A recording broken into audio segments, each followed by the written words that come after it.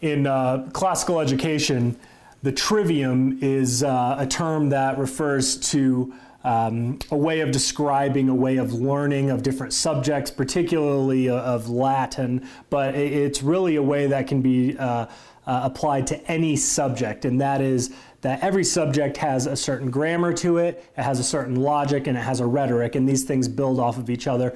Classical education this is the kind of cornerstone of classical education, particularly K through 12 education. And Genesis is our grammar.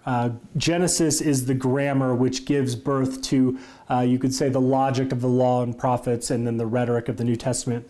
Let me back up a little bit. Grammar is like the fundamental data of a subject. It's the building blocks, the raw materials, the bricks, the mortar, the wood, and the cement for a home. It's knowing what nouns are, what verbs are, direct objects, conjunctions, things like this of a sentence. Now, logic takes those things and it makes sentences, and it strings sentences together in a logical way. All men are mortal. Socrates is a man, Socrates is a man. Therefore, Socrates is mortal. This is a logical statement. These are the bricks laid together to form a wall. It is the brick and mortar, rather. It's the wood nailed together to make furniture. Rhetoric is all of this knowledge, all of these ways of communication put together in a way which can be expressed with wisdom and applicability to circumstance and with a view to the larger picture. This is in the classical world, a rhetorician was adept at persuasion and communicating effectively, and that's what the goal of this grammar, logic, rhetoric is. And I would say, really, this way of viewing the bigger picture is a way that we can be fully human and glorify God.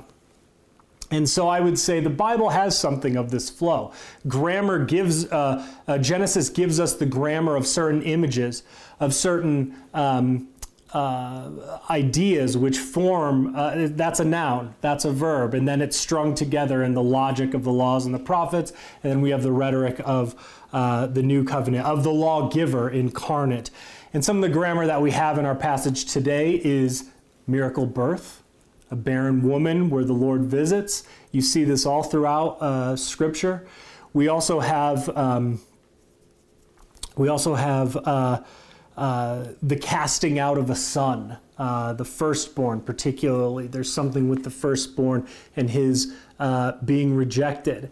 This is a certain grammar that we see strung together throughout the rest of Scripture. And then lastly, we have the incorporation of Gentiles, and not just any Gentile, but a Gentile king in covenantal harmony and union with the people of God. These are some fundamental building blocks that we see in this passage. So Genesis is our grammar.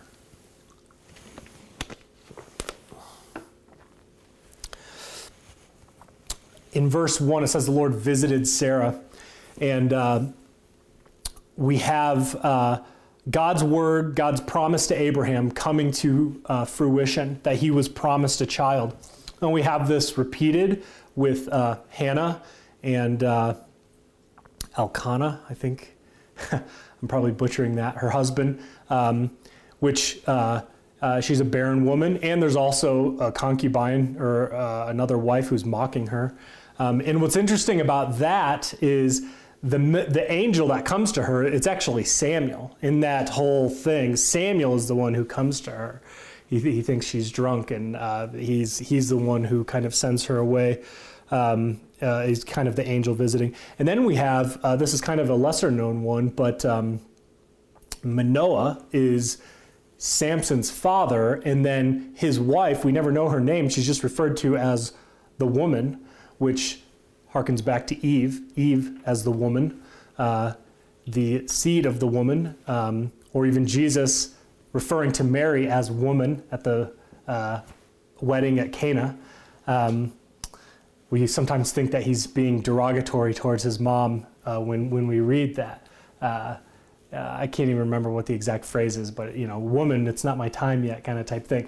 But I think there may be a little bit of that there. But the main thing there is that woman, Eve. Mary is the new Eve. Mary is, as are all of these women.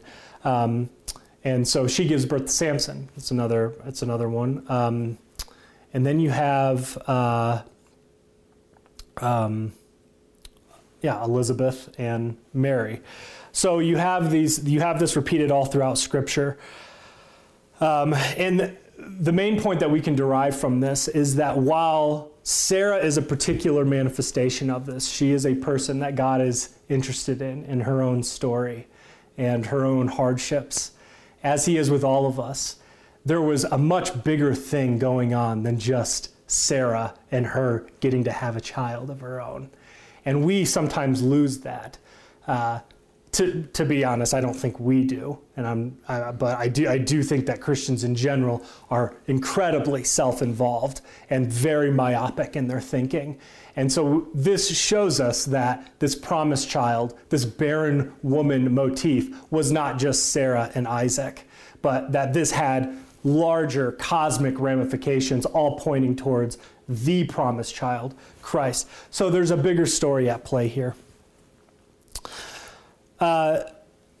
We often hear, at least among theologians, who are probably the dumbest of all of us, that there is conditional covenants and unconditional covenants in the New Testament. Law and gospel. And even some Lutherans will parse up the Bible. It's just all law, all gospel. That's law, that's gospel.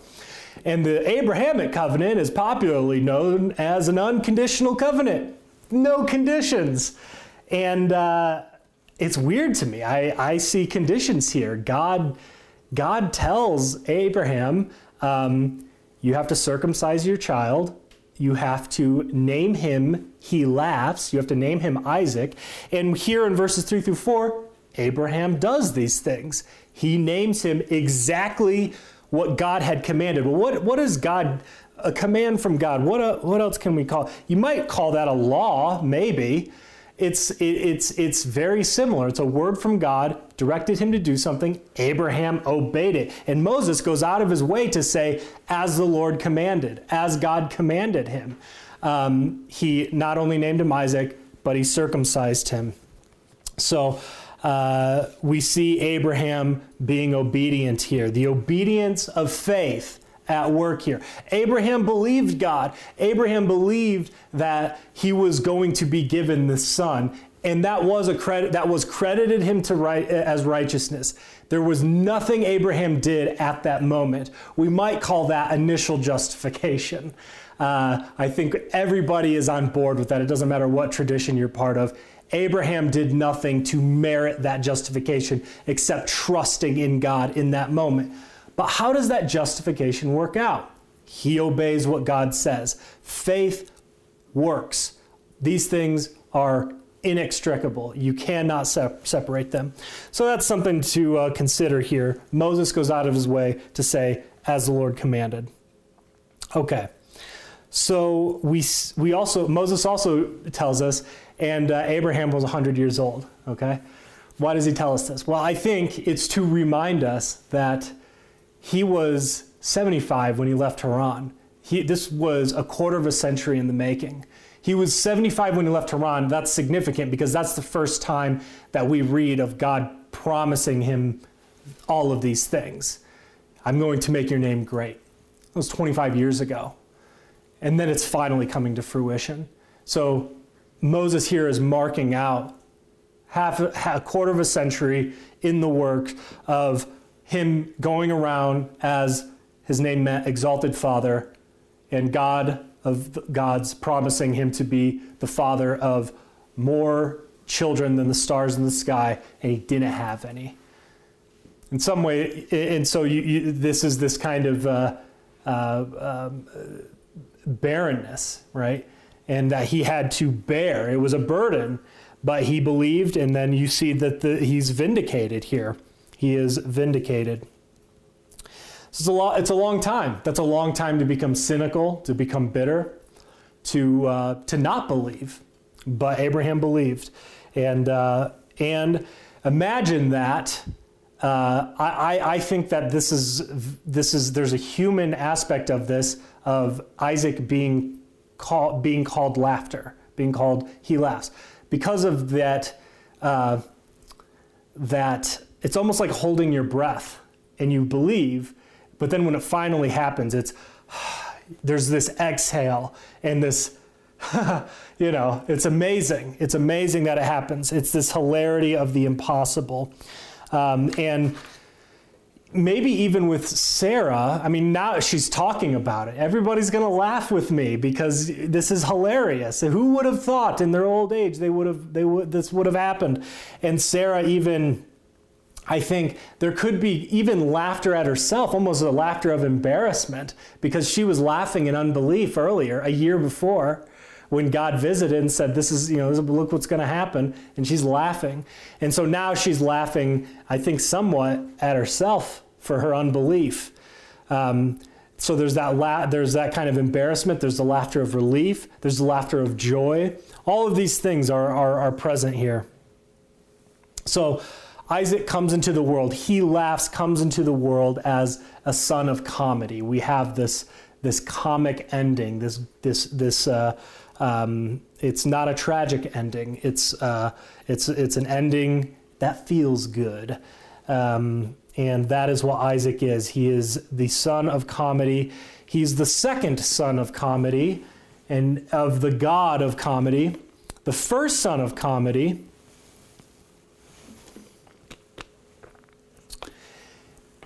is Ishmael. He's another son of comedy. But it's a different kind of comedy. It's a dark and twisted and jealous and envious comedy. Our translations say that he was scoffing, but the word there is just Isaac. He's Isaacing. He's laughing.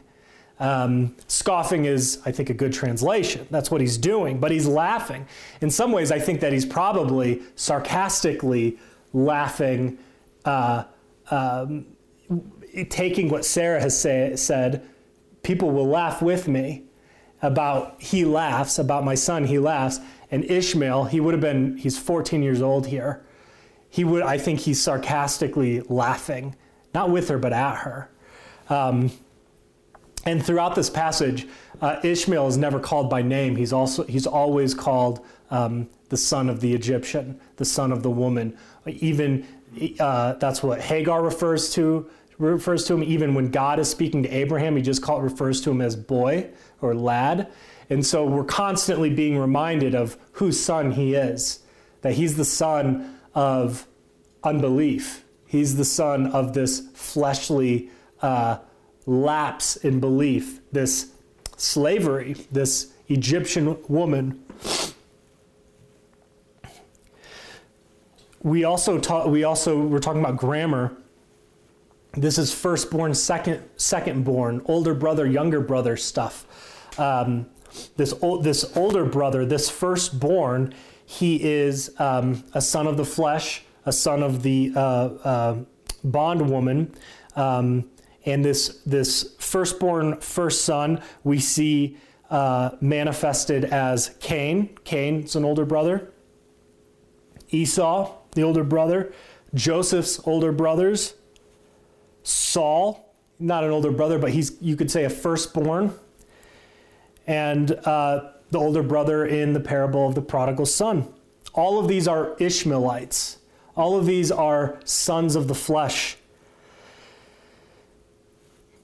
And then what Paul does is he actually says that Ishmael is the Jews of the first century.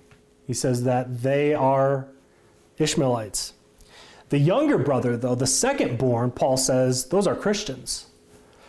And we see that in Scripture, too. Who's the younger brother in Scripture? Abel, Isaac, Jacob, Joseph. He's not second, but he's a younger brother.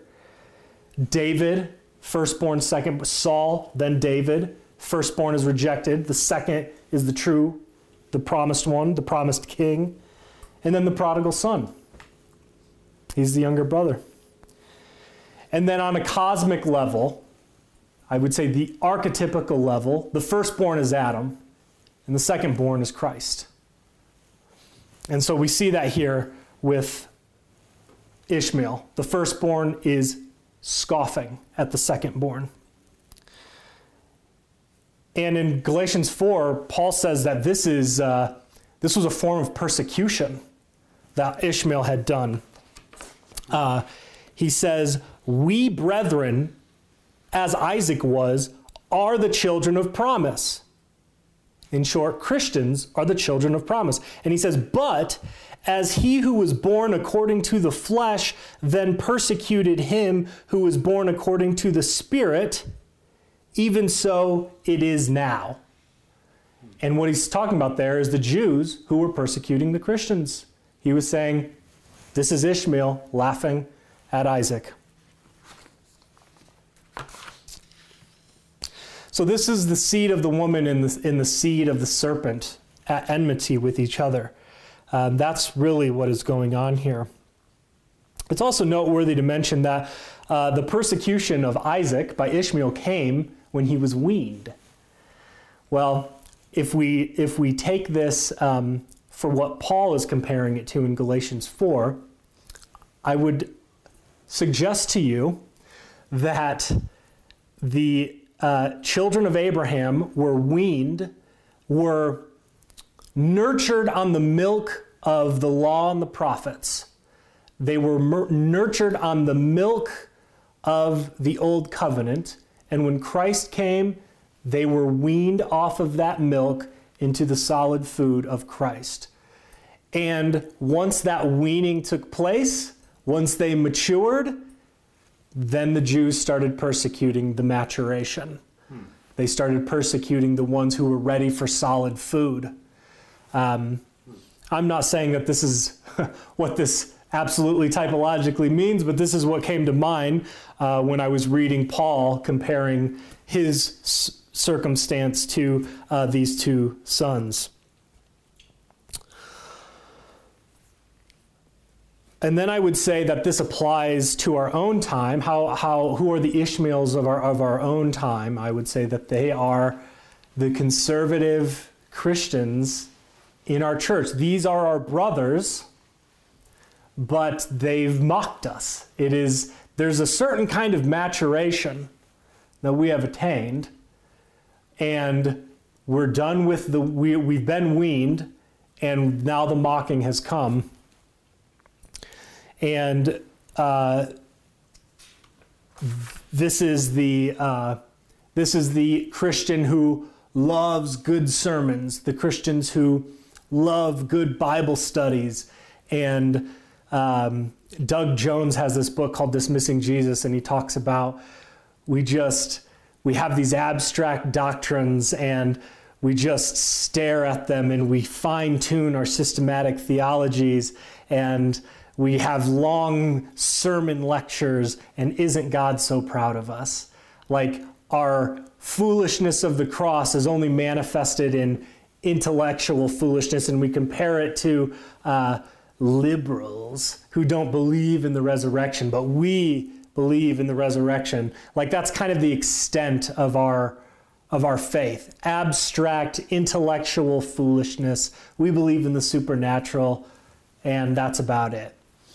And then these sophisticated Christians mock other Christians as being fundamentalist, as being too dogmatic when it comes to issues of sexuality, and particularly divorce and remarriage.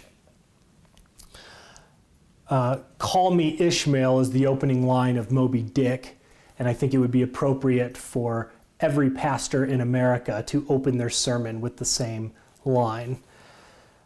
These are men of the flesh, men of unbelief. They're dull of hearing, and they're good for nothing but to be cast out in the desert, and perhaps they might actually hear the voice of God like Hagar and Ishmael did. Call me Ishmael. All right, verses 10 through 13, we talked about Moses referring to Abraham, or referring to Ishmael, not by name, but as a son of Hagar.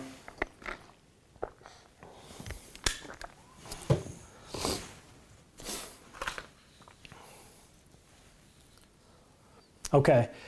In Genesis 16, we were told that Hagar fled from her mistress. This has already happened once. She's already actually been cast out, in a sense, into the desert. And the angel of the Lord came to her and said, you need to return and submit to your mistress. And she does. But what it appears is she did return. But if Ishmael's any indication of how Hagar has been raising her, or you could even say how Abraham has been nurturing his son, that Ishmael has not exercised full submission to the mistress, you could say. And that's because Hagar hasn't exercised full submission to the mistress or to Abraham. And I think that this again pictures the Jews. This pictures God's people, okay? They were cast out once with their unfaithfulness in Babylon. They were cast out into Babylon and Assyria. But what happens? They return, like Hagar did. Hagar returns. But they still weren't fully submissive. And then when the promised child came, when Christ came, they were cast out once again. They were scattered. They were put out into the wilderness. And that's where we are at today. But I still think that the call for them to return to their mistress is still binding. The call of the gospel is still binding on them. And Paul even says this, right? He says this in Romans. They've been taken out. They've been taken out for our sakes. And whatever weird kind of mystery God has planned with that, they've been taken out, and that's been a blessing for us.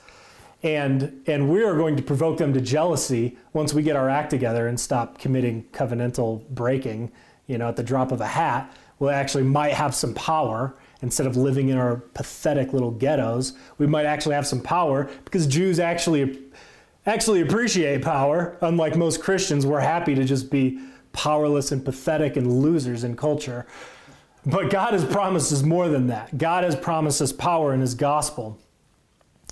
So I do think that they will ultimately be brought back in. I do want to mention real quick, so Abraham's distressed about this, and the Lord does tell Abraham to listen to what Sarah had said. So he's affirming Sarah's suggestion. He's not giving Sarah authority over Abraham.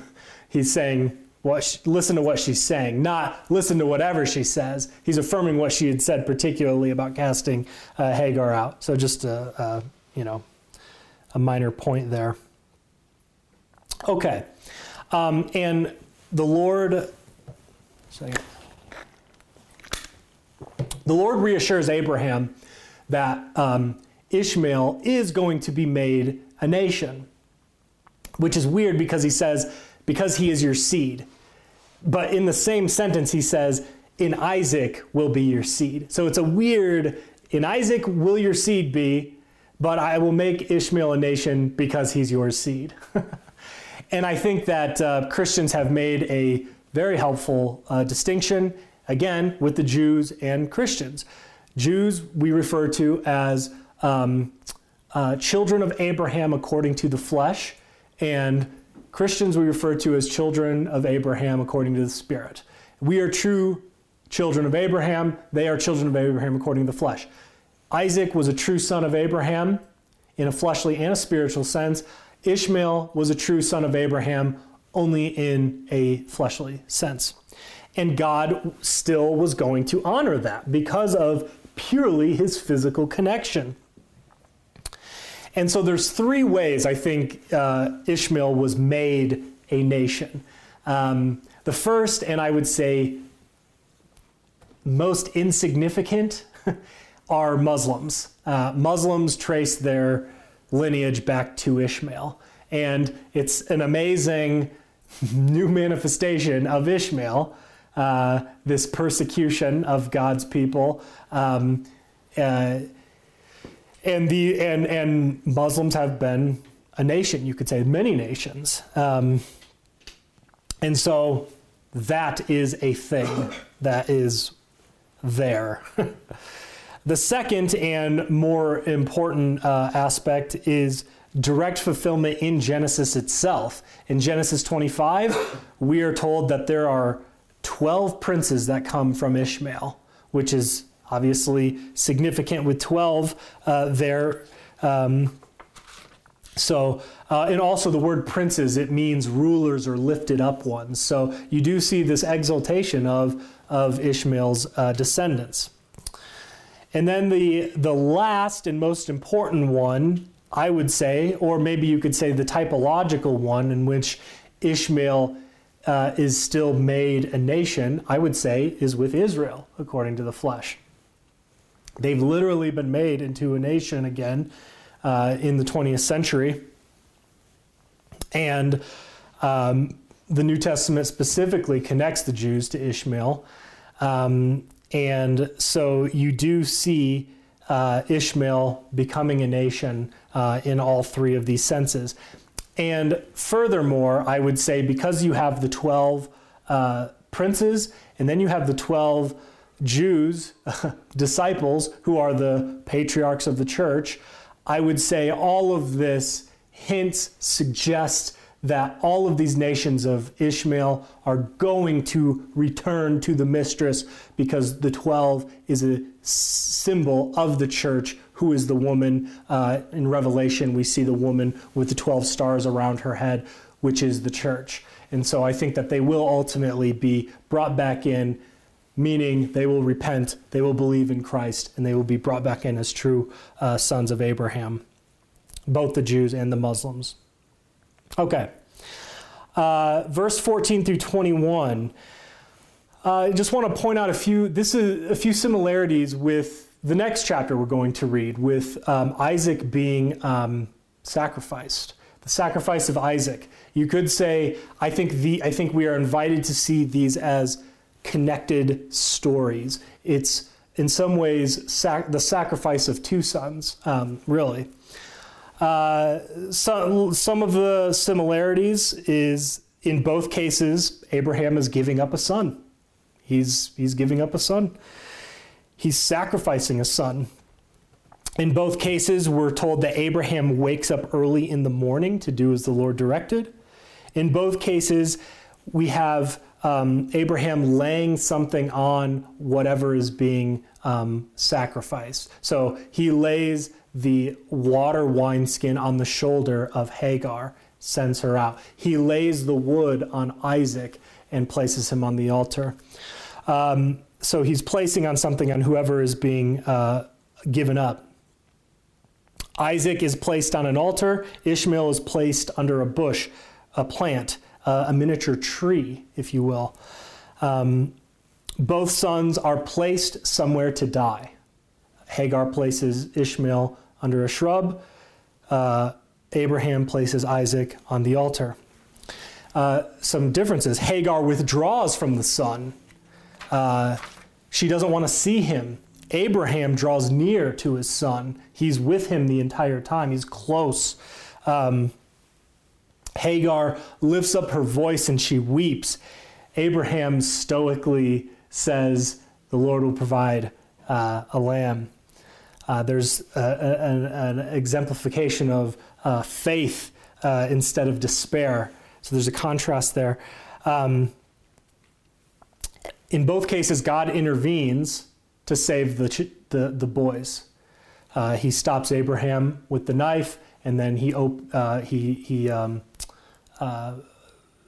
gives water to Ishmael. In both cases, we see that eyes are connected with this intervention. Abraham lifts up his eyes and he sees the ram. Hagar's eyes are open to the water of the well. Both sons are spared. Then we're told that Ishmael marries an Egyptian woman, and then at the end of the account with Isaac, we're told of the birth of Rebekah. And so there's this suggestion of who Isaac is going to marry. So the two sons of comedy are intertwined. And here's where I think the most interesting, typological aspect of this lies.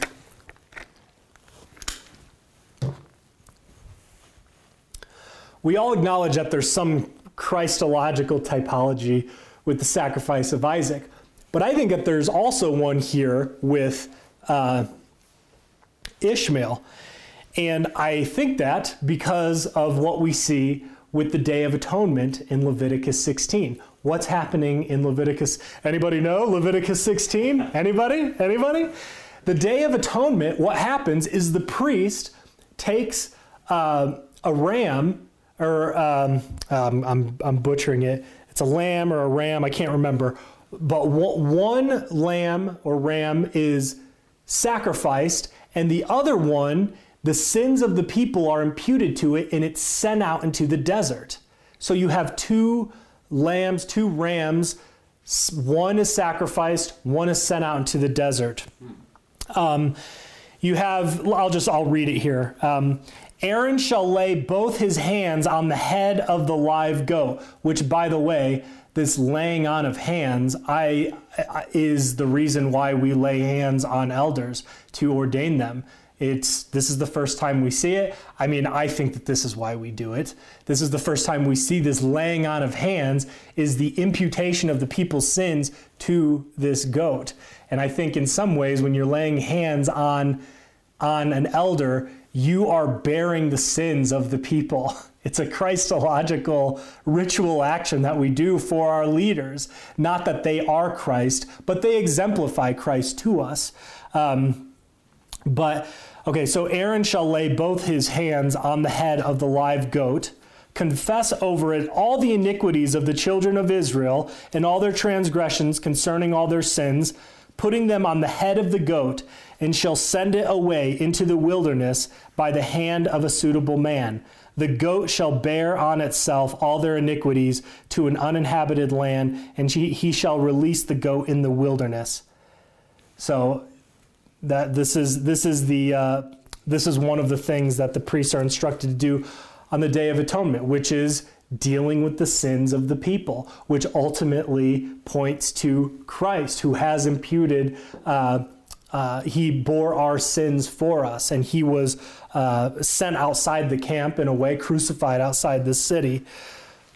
So he embodies these sacrifices on the Day of Atonement, and I think that Ishmael and Isaac also are kind of typological representatives of this, sending the people's sins out into the desert, sacrificing a lamb for the forgiveness of sins as well.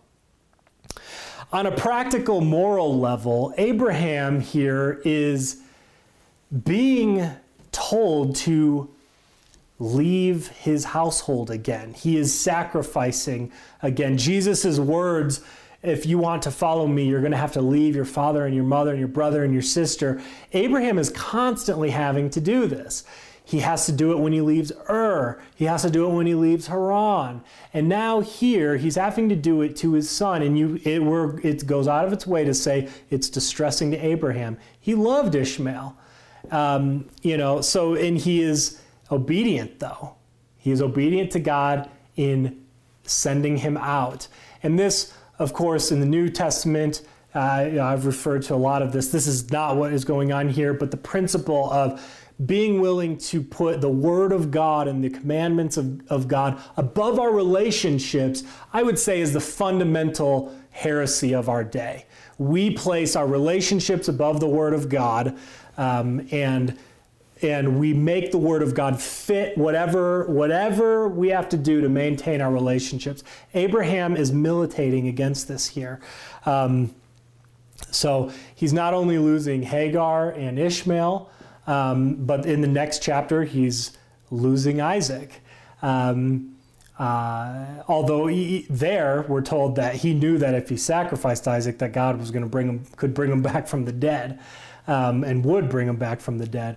And then even there, it's likely that he lost Sarah in that, because when Sarah dies, she's in a different town. He has to go to a different town to bury her. So it's possible that he lost Sarah in that. How could you sacrifice our promised child? Kind of thing. To me, it's very likely. We're not, it's a speculation. But I think that Jesus' words of leaving your friends and family they're kind of inversely applicable here. He's not leaving them here, he's sending them away, which for us would be the excommunication that we've done, right? We've all sat in the seat of Peter and locked certain people out of the kingdom. And that's sending them away in a sense.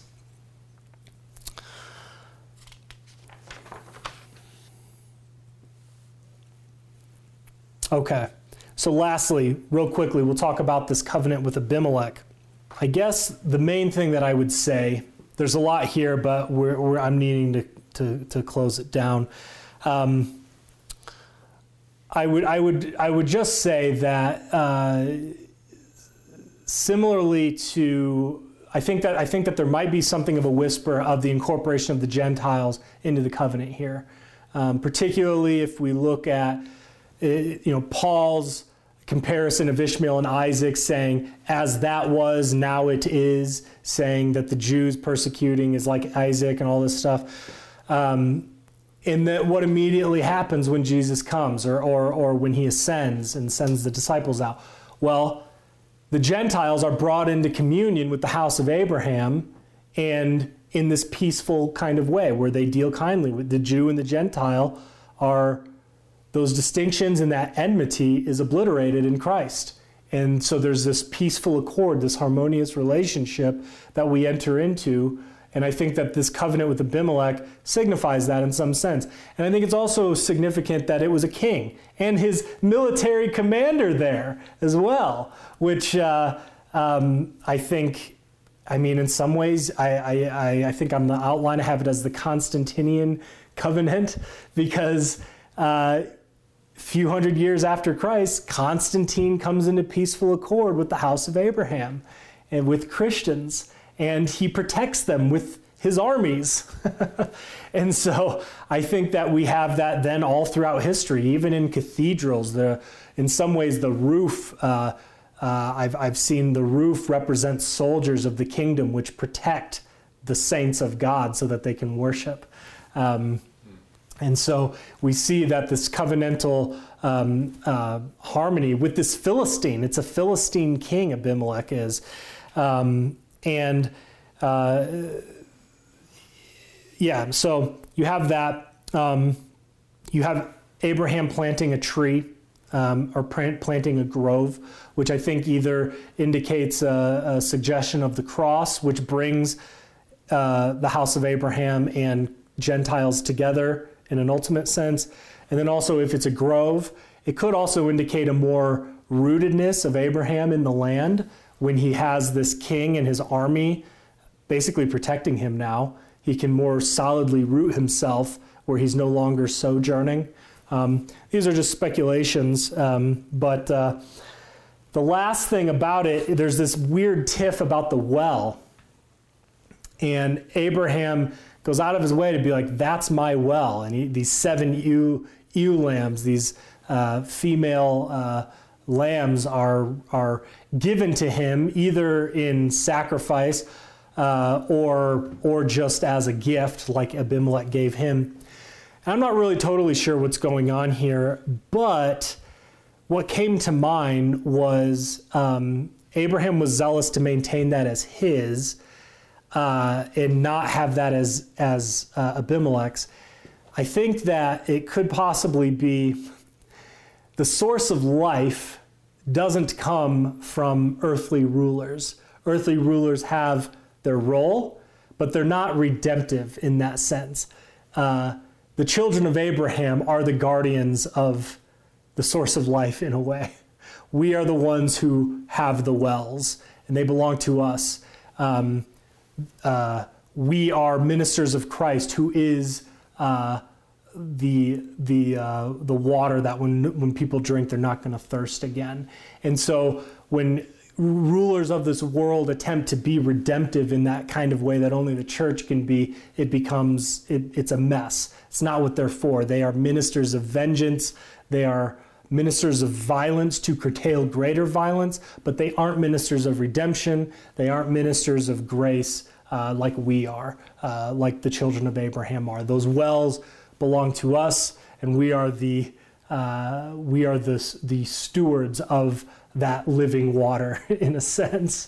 That may not have anything to do with it, but that is what came to mind. So Yeah. I guess that's it. All right, let's sing the Lord's Prayer. The charge is this: laugh with believing Sarah, laugh in the joy of Christ, the promised child. The impossible has been made possible. The inheritance of Abraham is yours in all of its unbelievable hilarity. Cast out the slave woman and her son. Do away with the flesh, the unbelief, the laughing in scorn at the faithful and the miraculous. Christ has taken your sin and sent it outside the camp. You are forgiven and cleansed of your sins, so act like it. Lastly, be thankful for the kings of the earth who are for the people of God, who have their militaries and might in service and protection of God's people. But know that we own the wells of water. They cannot and should not be seized by them. They are ours. The governments of the world cannot care for the world in this kind of way. The governments of the world are not in the business of redeeming, but they can be redeemed. They can be redeemed by our Redeemer. So pray for your king. Honor your king as your father Abraham did. The grace of the Lord Jesus Christ and the love of God and the communion of the Holy Spirit be with you all, and amen.